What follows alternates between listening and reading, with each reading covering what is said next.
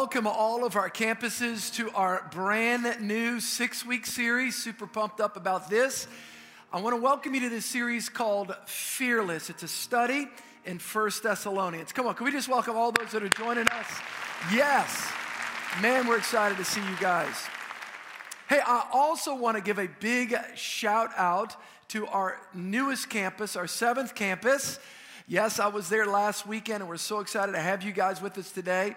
It's called our Atlanta South Campus. It's in Peachtree City. There was about 100 people that were meeting during the pandemic that asked us if we would come. We prayed about it. We said yes. So can we give it up for our Atlanta South Campus that's joining us right now? Yes. Man, so excited to have you guys. Every year during the fall, I like to teach on a book of the Bible. If you're a guest here, I do it 3 times of the year. I think there's a value when our kids go back to school. I think there's a value for us as adults to go back to school. And I like to teach through different books of the Bible. So this is what we do. In September, October, I usually take 4 to 6 weeks, and I'll take a different book, sometimes Old Testament, sometimes New Testament. Over the next 6 weeks, I want to talk to you out of a New Testament book Paul wrote to the church at Thessalonica. I want to talk to you about how we as a church, similar to that church 2,000 years ago, are confronted with different challenges. As a matter of fact, we're going to be talking about it over the next 6 weeks. I want to begin by saying a couple things. How do we find strength and confidence when our world seems to be shaking and fear seems to be on every side of us? Can we just be honest for a moment? All of us, all of our campuses. There is a lot going on in our world, on every side, locally, nationally, globally. Think about the realities that people are grappling with, all of us, culture shifting. There's more division now than ever before. Peace is diminishing. By the way, last week I was watching the news, and I began, well, here we go again. You know, you got North and South Korea. They're kind of warming up over there again off the launch pads, fire and miss. I'm thinking, at any moment, if one of those directs, man, that's not going to be good. And then you've got, of course, what's taking place with Afghanistan. What a travesty. And you've got the resurgence of Taliban. I think it's like, man, what bad timing. Right last week when all of us as a nation were, of course, mourning once again. As a matter of fact, I saw a documentary on 911, and it brought me back. I remember where I was that day. Matter of fact, Pastor Randy Craighead, who's been our long-term executive pastor, has really built the church hand in hand with our team and been a right-hand person to me. And I was with him in the car. It was his first week working at Church of the King. And we were going to a staff meeting, and we heard it on the news, and the tower was hit, and then the other one, and we were just, both of us just started crying. It was overwhelming. And here it is, 20 years later, once again, we see the resurgence of the Taliban and all these potential global terrorist things that could potentially now happen. And I'm thinking, great time.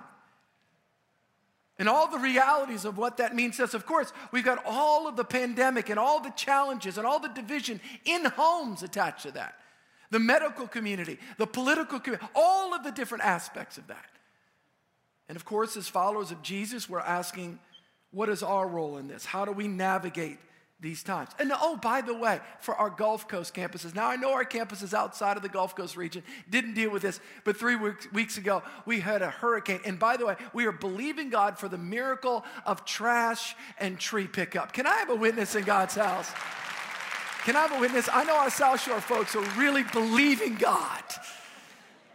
Any moment it's going to happen, just like the return of Christ. Come on, y'all know with me. I had a friend text me last week. He goes, man, Pat, he goes, Steve, it's from another church. He goes, Steve, man, we're praying for you guys again. I heard there's like another storm coming. You know, I prayed. I said, Lord, we got to space this thing out. Just space it out. How do we deal with stuff like that? How do we as followers of Jesus, because everybody, the Bible talks about the rain falls on the just and the unjust. How do we deal with that as followers of Jesus? Do we have a different response? In the series, we're going to answer questions, riveting questions like, how do we live peacefully in an ever-changing culture? Our culture is rapidly shifting around us. Philosophically, politically, ideologically, all of these things that are shifting. We're going to address that in this series. Do recent events and global unrest point to the imminent return of Christ. Paul actually addresses that. Matter of fact, I want to say this in week 4 and 5 of the series. I think it's the second, maybe the first or second week of October and the third week of October, week 4 and 5 of the series, I'm going to be addressing that. Paul talks about the return of Christ. Through this series, it's my hope that you'll gain a greater understanding of what? All these biblical themes, the end times, the Antichrist. Paul actually addresses that. Who is this man of sin, the man of perdition? Paul addresses that to the church at Thessalonica and the transcendent power of the Word of God, that we can be equipped, that we can stand strong in faith, that we can be fearless regardless of what's happening around us because of the power of the Holy Spirit and the Word of God. We can stand bold and confident. We don't have to put our head in the sand and no, we can actually engage and we can be fearless in the face of fear. Why? Because of the Spirit of God, because of the Word of God. Let me just say this. I believe the church, there is no greater opportunity than ever right now for the church to be the city set on the hill, to be the light that the culture so desperately needs. How many of y'all believe that?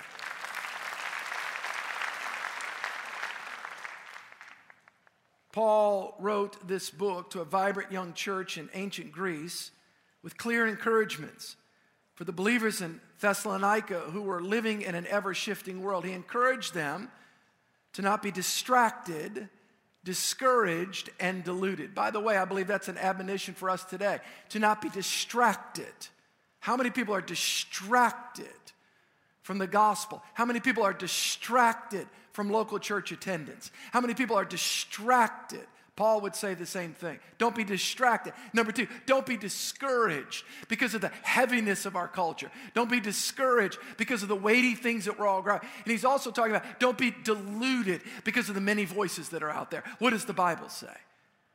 Paul speaks clearly to them, as I believe the Scripture speaks clearly to us today, to be steady, to be consistent, to be strong in our faith. And yet, there was also confusion in this first century church of the return of Christ. There is so much confusion about that. And matter of fact, a number of years ago, I taught on the book of Revelation. Last year, the book of Daniel. I've done that twice, actually. And I may teach on Revelation next year, and I've taught on 1 Thessalonians, 2 Thessalonians, a bunch of series on that. But I want to go to the Bible. I'm so grateful for the Bible. Culture can shift around us. Different voices can be out there, but I'm so grateful for the voice of God, that God gave us His Word to help us navigate turbulent times. Just like in that first century church, there were questions and concern about the return of Christ. How will we know? I'll never forget when I was in seminary, at the Baptist seminary. I remember my theology professor, he says you ought to have the Bible in one hand and the newspaper in the other hand. By the way, we don't look to the newspaper to interpret the Bible, but we look to the Bible to interpret current events. I'm grateful that there is an ever-changing book called the Bible. The Bible says heaven and earth will pass away, but my, what, say it, word. This is a constant in our life. It is consistent in our life. It is the immutable, inspired, infallible Word of God that can, lead us and guide us into a place of safety. How many are grateful for God's Word? Y'all grateful for that? Speaking of the end times, there was a pastor and a priest that were standing by the side of the road holding up a sign that read, "The end is near. Turn around now before it's too late." The sign was held up for each passing car, and people would yell out, "Leave us alone." The first one sped by, "Leave us alone, you religious nuts." To which the car came around the turn. They heard a screech and a plunge. The priest looked at the pastor and says, "Maybe we should hold up a different sign that simply says the bridge is out instead." You may think I'm a religious nut, but yet the Bible speaks specifically about the end times. We don't have to be uninformed. We don't have to be uneducated. We can be equipped with God's Word. I want to begin 1 Thessalonians by giving you guys a little bit of background. My message is entitled today, Spiritual Transformation. If you haven't been at Church of the King for long, when I do a Bible book, it's thematic. Exegetical teaching is word by word by word, verse by verse. I'll read every verse, but I won't teach on every verse. So in a sense, it's thematic. I will say this, it's important. I know we used to hand out notes. People are like, when are we going to hand out notes again? Here's an amazing miracle truth. You can bring your own notebook. Isn't that amazing? Isn't that amazing? So bring a notebook and bring your Bible. Of course, I know people look at their Bible on the phone. That's fine. As long as you're not watching a football game, can I have a big amen? I want to start with a little bit of history, 5 to 7 minutes. I'm going to do this one time in the history of the book of 1 Thessalonians, and I'm going to get into my message today, all right, on chapter 1. A little bit of background. Paul wrote this to the church at Thessalonica. Thessalonica is a city. It was a city then. It is a city today in Macedonia. It was the capital of Macedonia, modern-day Greece. It was a port city, very powerful city, populous city, a popular city as well, and it was a strategic city. Interestingly enough, it was under Roman control. What Rome would do is they would export Roman culture into any city that they conquer, just like Israel. Remember, the nation or the whole Bible land was under Roman control in the time of Christ. And what they would do is they would export their culture. I'm going to be teaching about that as we go chapter 2, chapter 3.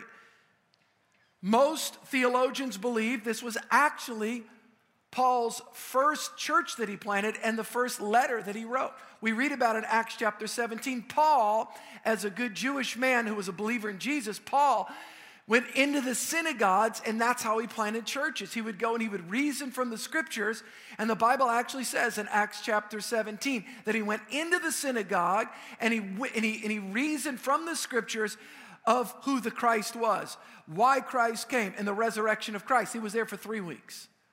Amazing church was born.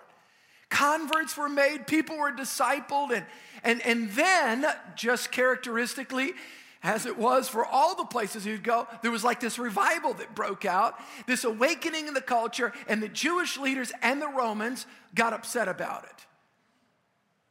The Christians took Paul from there and they brought him to another city called Berea. Then he actually went to another city called Athens, and then he ended up in Corinth. Why is that important? The Jewish leaders were so upset of this exploding church, they ran in Acts chapter 17, you can read it, and they had a guy named Jason, and they drug him to the authorities, and because they were upset about all this teaching of Jesus. It was in that context that Timothy, a son in the faith to Paul, that he began to speak to Paul in Athens and then in Corinth. Paul said, my son Timothy, go find out how this church that I planted, how it's doing. Timothy comes back, and it's in that context when Paul's in Corinth that he pens around 50 AD the first letter, right, that he writes. Remember, Paul wrote about 60% of the New Testament. He writes this letter addressing concerns and encouragements he wanted to give to this infant church in Thessalonica. That's 1 Thessalonians. Letters that he wrote. It was a letter. 1 Thessalonians and 2 Thessalonians. In that letter, Paul addresses certain things. He commends them for their faith. He encourages them to stand strong. And he clears up any confusion that they have about the second coming of Jesus. All right, if you have your Bible, I'm going to ask you to open up to 1 Thessalonians. 1 Thessalonians chapter 1. I want to talk to you today about spiritual transformation, 3 keys to spiritual transformation. Number 1, faithfulness to Christ. Look at verse 2 and 3. Paul says, we give thanks to God always for you. Remember, he's writing to the church at Thessalonica. We give thanks to God always for you, all, making mention of you in our prayers, remembering without ceasing your work of faith, your labor of love, and your patience of hope in the Lord Jesus Christ and in the sight of our God and Father. Paul begins by thanking. Matter of fact, if you open up most of the letters and read most of the letters of Paul, Paul begins by commending them for their faith, for their consistency, and also thanking God. Why? Because Paul thanked God for them. He thanked God. He also was thanking God that God allowed him to be a part of seeing this infant church born. Let me tell you, apart from knowing Jesus as your personal Savior, there's no greater feeling than knowing that God has allowed you to lead somebody else to Christ. Isn't that a wonderful feeling when God has allowed you to participate in that process? He said, God, I thank you. Thank you, Lord, that you've allowed me to be a part of this. God, I thank you for them.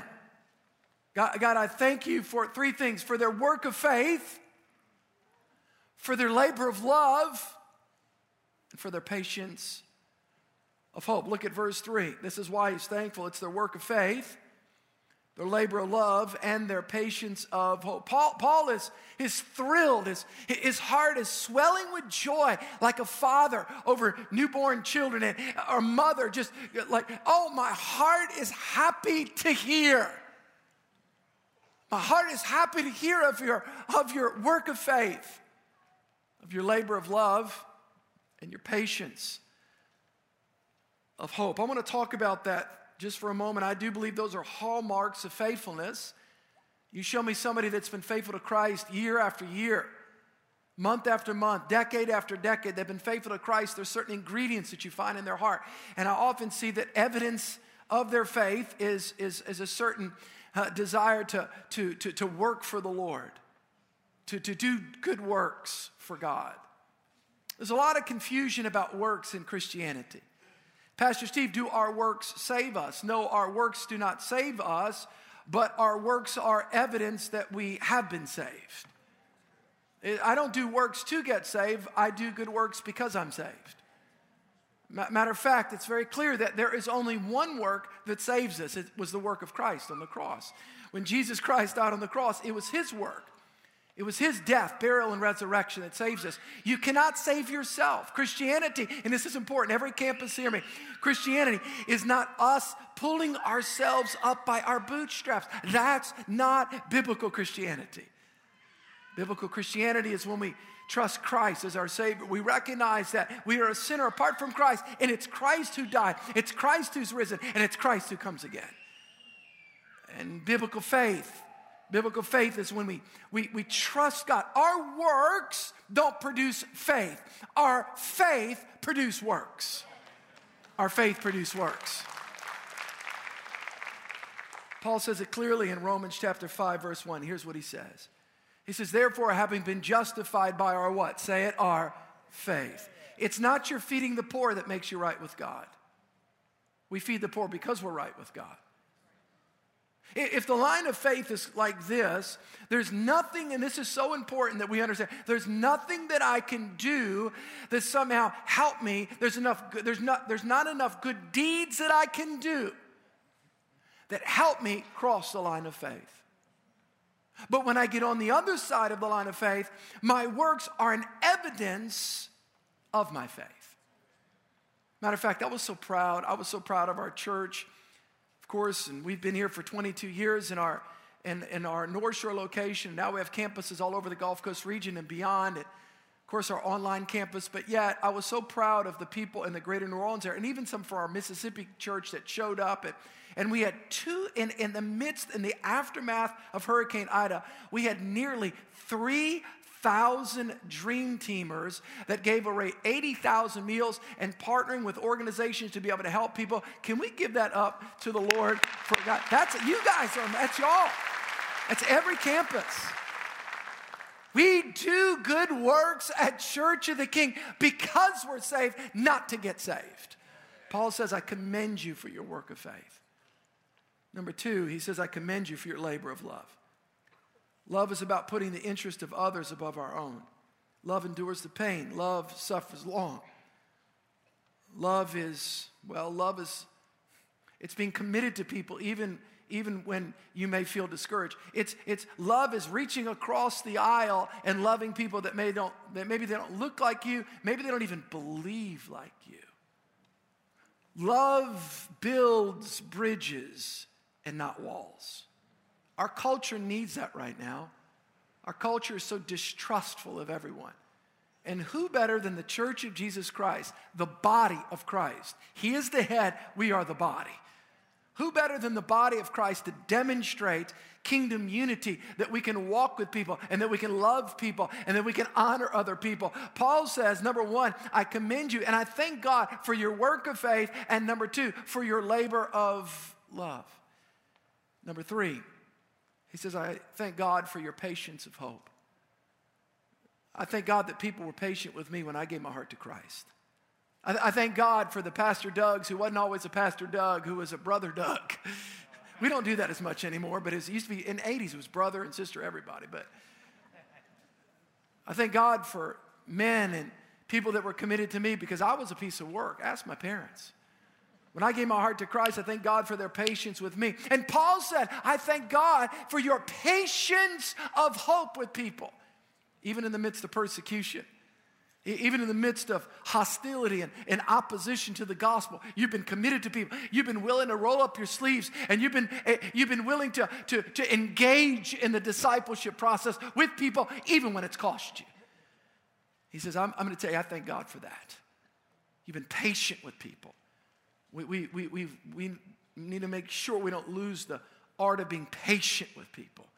We live in an instant culture. We want to produce now. We want results now. And yet, God was speaking through Paul, commending them for their patience of hope. Reminds me of the story of a young girl named Little Annie. A number of years ago in a mental institution outside of Boston, this young girl known as Little Annie was locked up in a dungeon, in a cage. About that time, the doctors gave up on her. It's a hopeless case of insanity. But there was an elderly nurse.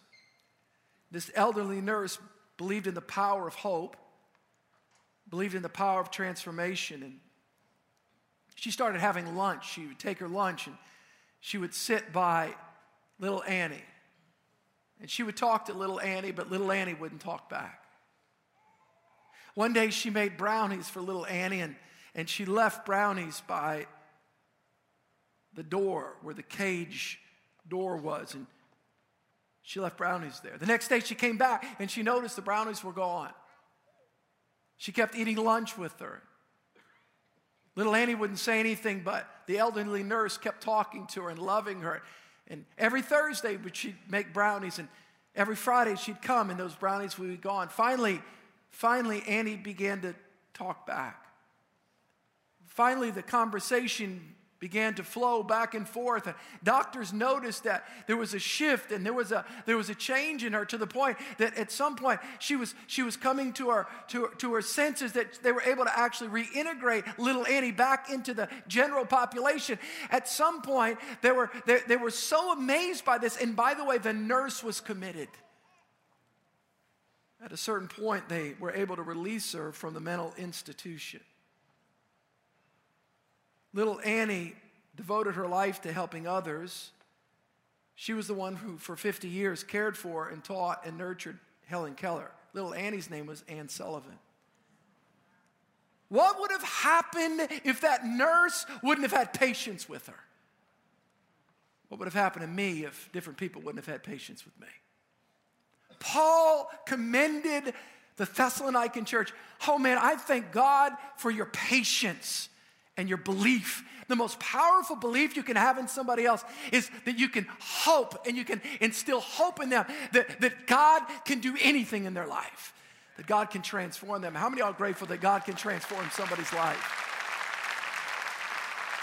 Number one, Paul was commending them for their faithfulness to Christ. Number two, Paul was commending them for their openness to Christ. Look at verse 4 and 5. Knowing, beloved brethren, your election by God, for our gospel did not come to you in word only, but also in power and in the Holy Spirit, in much assurance, as you know what kind of men we were among you for your sake. Verse 4 throws out a pretty big theological word. It's the word election.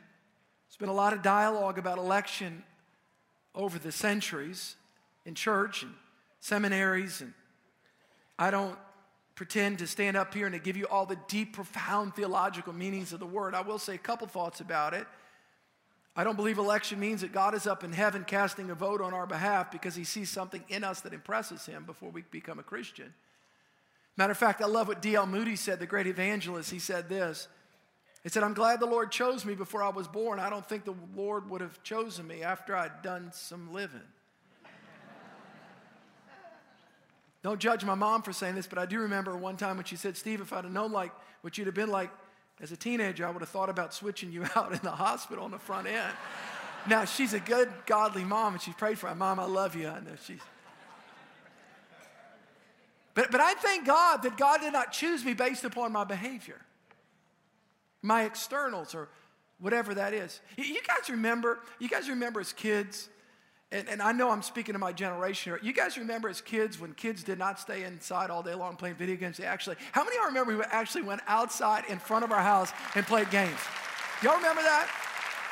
Now, I know for the younger generation, you don't know what it's like to play outside and not play video games. But listen, the first video games we got at the turn of the century were called Atari. Come on, how many of y'all remember?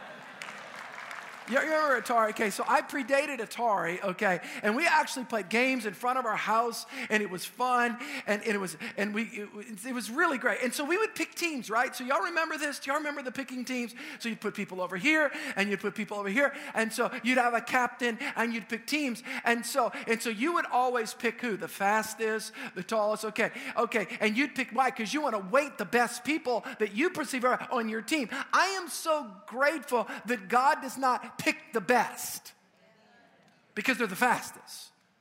This is how God's election. I choose you, I choose you, I choose you, I choose you. Now, you've got to respond to God's choice, but I'm so grateful that Jesus died for the whole world. How many of y'all are grateful for that? The whole world. You are God's choice. Verse 5 shows us that God sent Paul and his team to them in the call to repentance. They had a message, but they had power. Paul said, I preach by the power of the Holy Spirit. He said, I preached. It was the power of our word. Our words did not come to you with this elocution that we somehow can position words, but there was the power of the Holy Spirit. And I want to say this respectfully. I appreciate all the public speaking courses, and you guys need to do them. You need to do Toastmasters. I think it's great. Dale Carnegie course, all of that's great. But I am not a TED Talk speaker. I'm a preacher with a scraggly voice. And that you being touched by God is not based upon my voice. It's based upon the Word of God and the Holy Spirit coming off and through that Word of God. That's what brings transformation to somebody's life. Don't hear what I'm not saying. I'm not against good speaking skills. I'm not against homiletics and public speech. I'm not against that. But what I am saying, it's the Holy Spirit that transforms somebody's life. That's what I am saying. It's the Spirit of God that transforms your life and mine. Verse 6, and you became followers of us and of the Lord, having received the word in much affliction with joy of the Holy Spirit. He said, I rejoice in the Lord because you received the gospel, and there was great joy, but there was an affliction. Why? Why was there an affliction? Because not everybody was excited they got saved. Don't let anybody tell you, don't let any preacher tell you that everybody's going to be thrilled when you get saved. Now, some people may be thrilled, but some people may be convicted. They may not like it. Why? Because now you love Christ. You're a follower of Jesus. You became a follower of Christ. And by the way, follow people that are following Christ. That's what Paul said. He said, I'm so grateful that you've become followers. Paul says, only follow me as I'm following Christ. Are you with me? We're not making people in our own image. We're pointing people to Christ. He's the one we're following. His name is Jesus. We don't make disciples in our own image. We lead people to Christ, and then we teach them how to walk with Christ as we learn how to walk with Christ. But don't freak out if everybody's not excited when you get saved. Not everybody was excited when I got saved. Why? Because now all of a sudden I had different lifestyle choices. I made different decisions. You know what I found as people walk with Jesus? Man, pain comes and life comes. By the way, let me tell you, life happens, all right? And there's always a choice that we have when affliction comes. We can get better or we can get bitter. Pain you guys know that thing in the kitchen, because I'm a chef. I'm just joking. I'm not. But I do know that wooden thing. You guys know that wooden thing with a little block and the thing, and you hit meat with that? That's called a meat what? Say it out loud. A what? A tenderizer. Can you think about, what are you doing in there? I'm tenderizing. That doesn't seem tender. You're beating the thing. You know what pain can do? Pain can either harden our heart or tenderize our heart based upon our choice. Paul said, stay open to God. Don't let affliction close your heart off. Let affliction open your heart more to God and people. You can get better or you can get bitter. Oh yeah, it's your choice. It's my choice every day. Paul said, I commend you, number one, for your faithfulness to Christ. Number two, because you're staying open to Christ.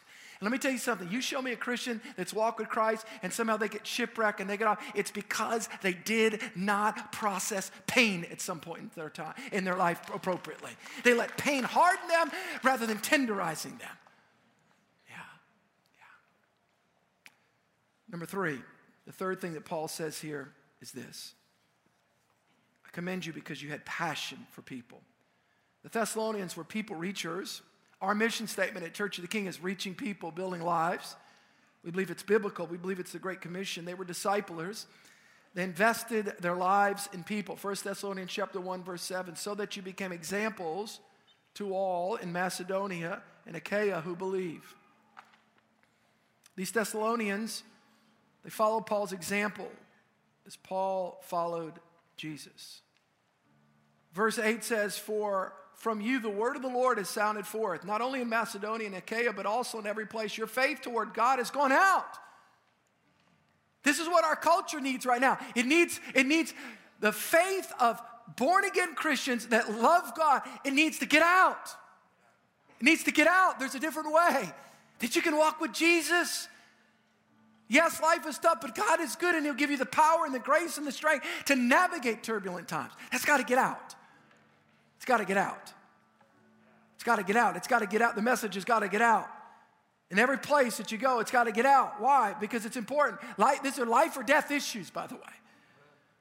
The word of the Lord is sounding forth, not only in Macedonia, Achaia, but also in every place your faith towards God has gone out, so that we do not need to say anything. It's gone out. It's gone out. It's gone out. You got a walk, but you've also got to talk. We need both. We need to walk with Jesus, but we also need to talk with Jesus. Talk about Jesus. It's not an either or. We need to walk it, but we also need to talk it. And there's a move in Christianity. Well, we're not just going to say anything, because if we say anything about Jesus, they'll just see my light when they'll see my walk. Yeah, they see your walk, but that is assuming that Jesus never talked. I mean, no, He walked and He talked. And if we're followers of Jesus, we need to walk and we need to talk. At some point in time, we got to open up our mouth and talk about Jesus. You want to be radical in our culture today? You want to get real radical? This is a radical statement. The Bible says, matter of fact, Jesus said, there's no other way to the Father but through Him. What? You're judgmental. No, I'm just biblical. John 14, Jesus said, don't have a problem with me, have a problem with Jesus. It's in red. John 14, Jesus said, here it is, Jesus, stand up. I am the way, the truth, and the life. No one, everyone say, no one. No one comes to the Father but through, everybody say it, me. That's Jesus talking. Yeah. Wow. The Bible says that's the Bible. Spirituality doesn't get you saved. Jesus saves you. You don't get saved because you sit in a room and you kind of lower the lights and chant and kind of get one with the universe. You get saved because the bloody cross. There was somebody who died on the cross. His name's Jesus. He was buried and He rose again. And he'll wash your sins, forgive you, and give you a new life. That's how you get saved, when you trust Christ. Verse 9 and 10, I'm almost finished. For they themselves declare concerning us what manner of entry we had. Please stay with me. This is important. How you turn to God from idols to serve the living and true God. How you turn to God from. So they're turning from and there's a turning to. And to wait for His Son from heaven, whom He raised from the dead, even Jesus, who delivers us from the wrath to come. Oh, there is a wrath coming. But I thank God that we as believers are going to be delivered from the wrath to come. We're going to talk about that week 3 and 4. I'll close with this. Spiritual transformation. How does it happen, Pastor? They turn from something. He said, I commend you. You've turned from something. I want to say a statement. I know this is a heavy statement, but it's a biblical statement. When some Christian tells me that, Christianity didn't work out. No, Christianity works. The problem is you didn't repent when you got saved. You just wanted to turn to, but you didn't want to turn from.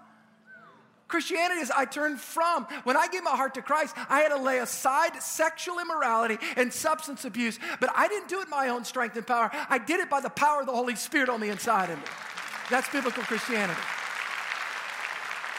We did not subscribe to an ideology or a philosophy or some mind science, but we met a person who changed our life. And we have to let go. Biblical Christianity, I want everybody to hear me. Biblical Christianity, by the way, that's called the Christian life. It's a life of repentance. It's a turning from and a turning to. Now, let me just say this. My from is different than maybe your from, but you've got a from.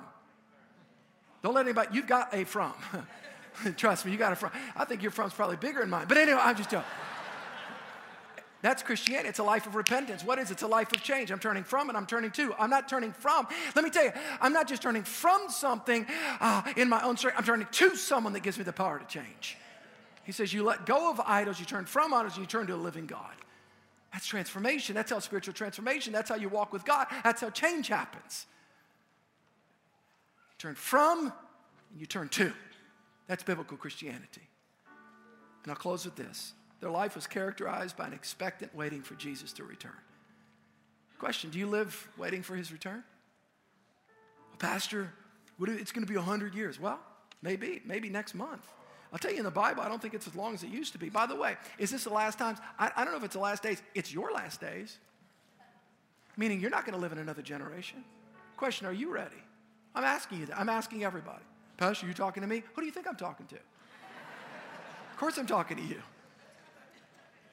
Are you ready? There's lots of things that we need to look forward to. Oh, Pastor, I'm looking forward to a new house, new car. Oh, that's great. Nothing wrong with that. Educate, nothing. That's great.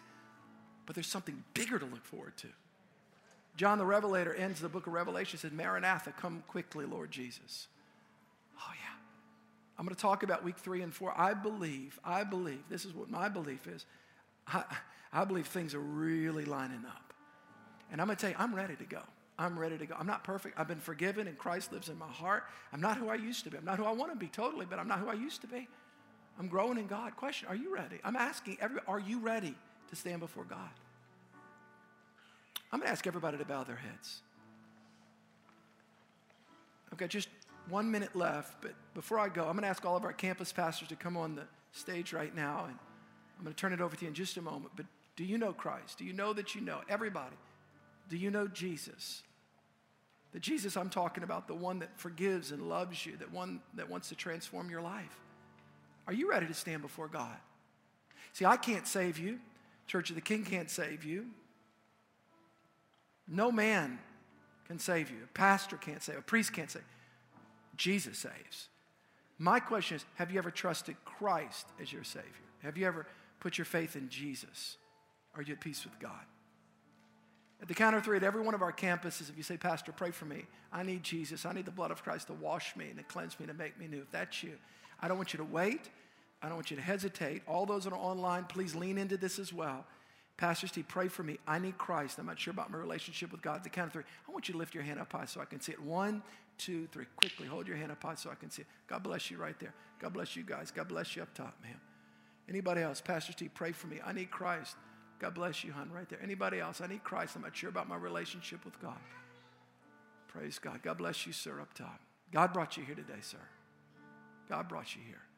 Church, let's bow our heads and let's pray with all those that are trusting Christ. This is the most important prayer you could ever pray. Right here. Here it is. Here it is, a prayer of salvation. Everybody say, Dear Jesus, I come to you today, a sinner in need of a Savior. Say, Jesus, I repent of my sin. I let go of my past, and I turn to you. I turn to the cross. Wash with your blood. Give me a new heart, a new life, a new reason to live. I want you to say this. Say, Jesus, I take my life, and I put it in your hands. Let me pray. Father, I thank you for the sealing work of the Holy Spirit and the word of the living God taking root deep in the hearts of your people. In Jesus' name. Give me 30 seconds. Everybody that prayed and trusted Christ, their Savior, there's a card behind your chair called My Decision. You can fill it out, place it in the buckets on the way out, or you can put the word decision, text it to 822-822. I want to send you some information, tell you what it means to serve the Lord on a daily basis. I'm going to ask everybody to stand up. Did you guys enjoy that today? I'm just telling you, get ready. I'm going to be teaching every one of them. Get ready, get ready, get ready. And you're going to get filled with faith. We can live fearless regardless of what's happening in our culture. I'm going to ask our prayer team to come forward. We've opened up our altar again for prayer team after every service. Whatever your needs are, we're here for you. Father, bless your people as they go forth this day. Lord, we thank you, Lord God, that we can live strong and bold and confident because of what you've done in our hearts. Bless your people as they go forth this day in the mighty name of Jesus. And everybody said, amen. Can we give the Lord a hand clap? Come on, can we bless the Lord? If you need prayer, we're here for you. Please come forward. God bless. Man, what an incredible message. As we wrap up today's service, I want to ask, did you give your life to Jesus today? If so, congratulations. We are so pumped for you, and we believe this is the best decision you're ever going to make. Yes, today the Bible says that you have eternal life. Jesus came to give us life and life more abundantly. From this day forward, you belong to God and you are part of His family. Isn't that amazing? And as always, we want you to know that we are here for you as a church. In fact, if you need someone to pray with you right now, just let one of our hosts know in the chat. We have trained hosts who are ready to pray with people in a live, private chat room. And we don't want to just pray with you right now. We would love to be able to walk with you on this journey of following Jesus, not just today, but in the future as well. So there's a link in the chat room right now. If you could click that and fill out the short form, we'd love to hear more of your story and point you towards more resources as you begin this journey. With that being said, we can't wait to see you next week. We're continuing our new series, Fearless. But before we close, let me just ask you, do you know someone who could use some fresh faith and hope and to learn how to live confidently even when times are uncertain? Why don't you take a minute and invite them to church with you next week?